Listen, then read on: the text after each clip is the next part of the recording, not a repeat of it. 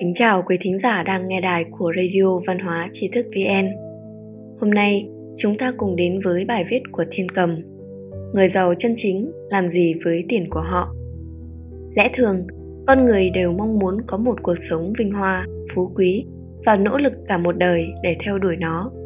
Nhưng khi ước nguyện đã thành, khi đứng trên đỉnh cao của sự thịnh vượng, trở thành những đại gia, tỷ phú, thì những người giàu làm gì với tiền của mình? Người giỏi thì lại có người giỏi hơn, người giàu thì lại có người giàu hơn. Nếu như tranh nhau thể hiện ra sự giàu có của mình, thì cuộc đua này tới khi nào mới kết thúc? Tả truyện có viết rằng tiết kiệm là đức lớn nhất trong các loại mỹ đức, xa xỉ là tội ác lớn nhất trong các việc hành ác.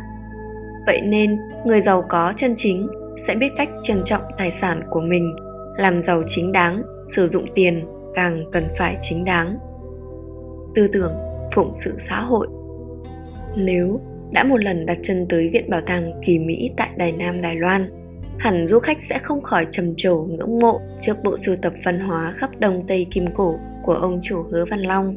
Đây là một trong những viện bảo tàng, viện mỹ thuật tư nhân phong phú nhất ở Đài Loan. Lấy nghệ thuật phương Tây làm tư tưởng chủ đạo, viện bảo tàng đã triển hiện 4 lĩnh vực lớn là nghệ thuật, nhạc cụ, binh khí và lịch sử tự nhiên. Nơi đây lưu giữ hàng nghìn cây đàn violon, số lượng nhiều nhất trên toàn thế giới, cùng những tác phẩm nổi tiếng của các nhạc sĩ lừng danh, cũng như những bức tranh, những tác phẩm điêu khắc hoàn thiện bậc nhất của phương Tây. Thông qua bộ sưu tập hoàn thiện nhất về binh khí cổ đại của các nước châu Á, con người như được sống lại với thời xa xưa, cũng như sự diễn tiến của lịch sử. Kỳ Mỹ còn thu thập số lượng tiêu bản động vật lớn nhất Đông Nam Á, gồm các loại động vật có vú và chim muông bao trùm khắp Nam Châu. Vào năm 2012, ông chủ Hứa đã quyên góp toàn bộ bộ sưu tập của mình cho chính phủ Đài Loan. Tại phương Tây, gia tộc Medici là danh gia vọng tộc có thế lực lớn ở châu Âu từ thế kỷ 13 đến thế kỷ 17. Thành tựu lớn nhất của gia tộc Medici là những cống hiến trong phương diện nghệ thuật và kiến trúc. Giovanni là người tài trợ số 1 giúp nghệ thuật phục hưng phát triển mạnh mẽ. Medici cũng sưu tầm số lượng lớn các tác phẩm nghệ thuật mà ngày nay vẫn được triển lãm tại trung tâm của phòng trưng bày mỹ thuật Uffizi, vùng Florence. Gia tộc Medici còn để lại cho Florence rất nhiều công trình kiến trúc giá trị như phòng trưng bày mỹ thuật Uffizi, cung điện Pitti, vườn Boboli và biệt thự Belvedere. Ngoài lĩnh vực kiến trúc và nghệ thuật, gia tộc này còn tài trợ cho những thiên tài khoa học như Leonardo da Vinci, Galileo Galilei. Những thành tựu đáng kinh ngạc này đã khiến gia tộc Medici trở thành cha đẻ của nền phục hưng văn hóa nghệ thuật. Gia tộc Medici đã tận dụng khối tiền bạc khổng lồ của mình đốt đuốc soi đường cho nhân loại tìm đến nghệ thuật truyền thống. Người giàu không kiếm sống mà làm cho thế giới đầy đủ hơn. Bạch Khuê là một thương gia nổi tiếng tại thành Lạc Dương trong thời chiến quốc. Ông được xem là thủy tổ thương mại hay thương thánh, là nhà kinh doanh sớm nhất cho ra đời lý luận về kinh tế thương mại tại Trung Hoa cổ đại. Lúc bấy giờ, việc kinh doanh trong xã hội đã phát triển. Những chuyện đầu cơ tích trữ, cho vay nặng lãi là thói thường. Thậm chí, xã hội đã chia thương nhân ra làm hai phái thành thật, liêm sỉ, lương thiện và loại gian, tham, nịnh. Bạch Khuê muốn việc kinh doanh phải đem lại lợi ích lâu dài cho nhiều người nên nói rằng dục trường tiền, thủ hạ cốc, nghĩa là muốn tiền dài lâu thì mua lương thực. Ông không theo trào lưu buôn châu ngọc để phát tài nhanh lúc bấy giờ, mà giúp người nông dân tạo dựng một thị trường nông sản lớn. Ông mua giá cao ngũ cốc loại thượng phẩm để khuyến khích người dân chú trọng đến chất lượng giống và công chăm sóc. Ông chủ trương kinh tế cần vận hành tuần hoàn, bình ổn. Thứ nào được mùa, sản lượng nhiều thì ông mua tích trữ để đến lúc mất mùa, thiếu hụt thì đem ra bán lại đúng giá cho mọi người. Bởi vì học đạo, có trí huệ thâm sâu, minh tưởng thiên văn, dự trù được thiên tai nên ông luôn có sự chuẩn bị trước.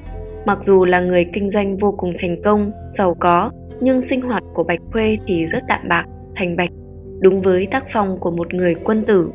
Gia tộc họ Phạm hưng vượng suốt 800 năm, Từ thời Tống mãi cho đến thời Mạt Thanh, bắt đầu từ Phạm Trọng Yêm, một tác giả nho giáo giữ chức vụ tể tướng dưới triều đại Bắc Tống. Ông được biết đến với câu danh ngôn tiên thiên hạ chi, ưu nhi ưu, hậu thiên hạ chi, lạc nhi lạc, nghĩa là lo trước nỗi lo của thiên hạ, vui sau niềm vui của thiên hạ. Ông vô cùng tin theo Phật Pháp, thường hay làm việc thiện, tạo phúc cho dân chúng. Dẫu tới nơi nào nhậm chức, Phạm Trọng Yêm cũng đều tu sửa chùa miếu, cung kính đối với tăng nhân, khuyên bảo dân chúng địa phương thờ phụng Phật Pháp. Phạm Trọng Yêm cứu tế học trò, giảm nô dịch, xây dựng nghĩa điền, hành thiện ân trạch khắp thiên hạ. Ở vào địa vị của mình, Phạm Trọng Yêm hoàn toàn có khả năng làm giàu, nhưng ông không làm giàu, mà lại có cách sử dụng tiền bạc rất đáng ngưỡng mộ. Trong cuốn Nghĩa Điền Ký của Tiền Công Phụ có một đoạn ghi chép như sau. Phạm Trọng Yêm bỏ ra rất nhiều tiền mua mấy ngàn mẫu ruộng tốt. Ông không dùng ruộng đất để làm giàu, mà ngược lại mang tất cả ruộng đất đó coi là ruộng công ích, để bách tính khỏi phải chịu nỗi khổ đói khát, cơ hàn.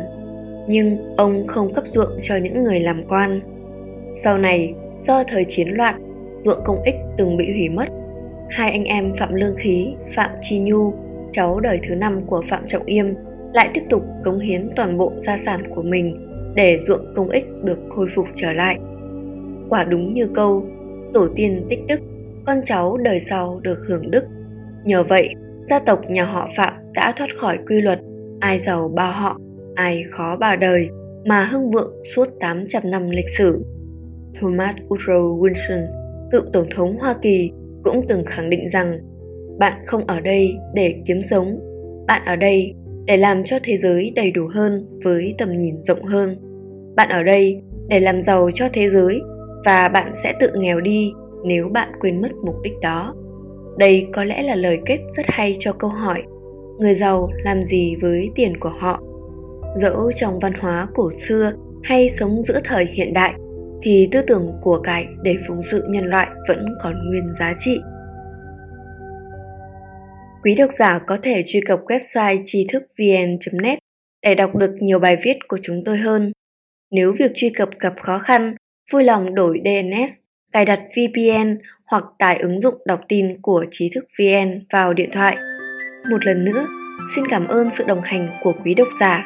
Xin chào tạm biệt và hẹn gặp lại trong chương trình kỳ sau.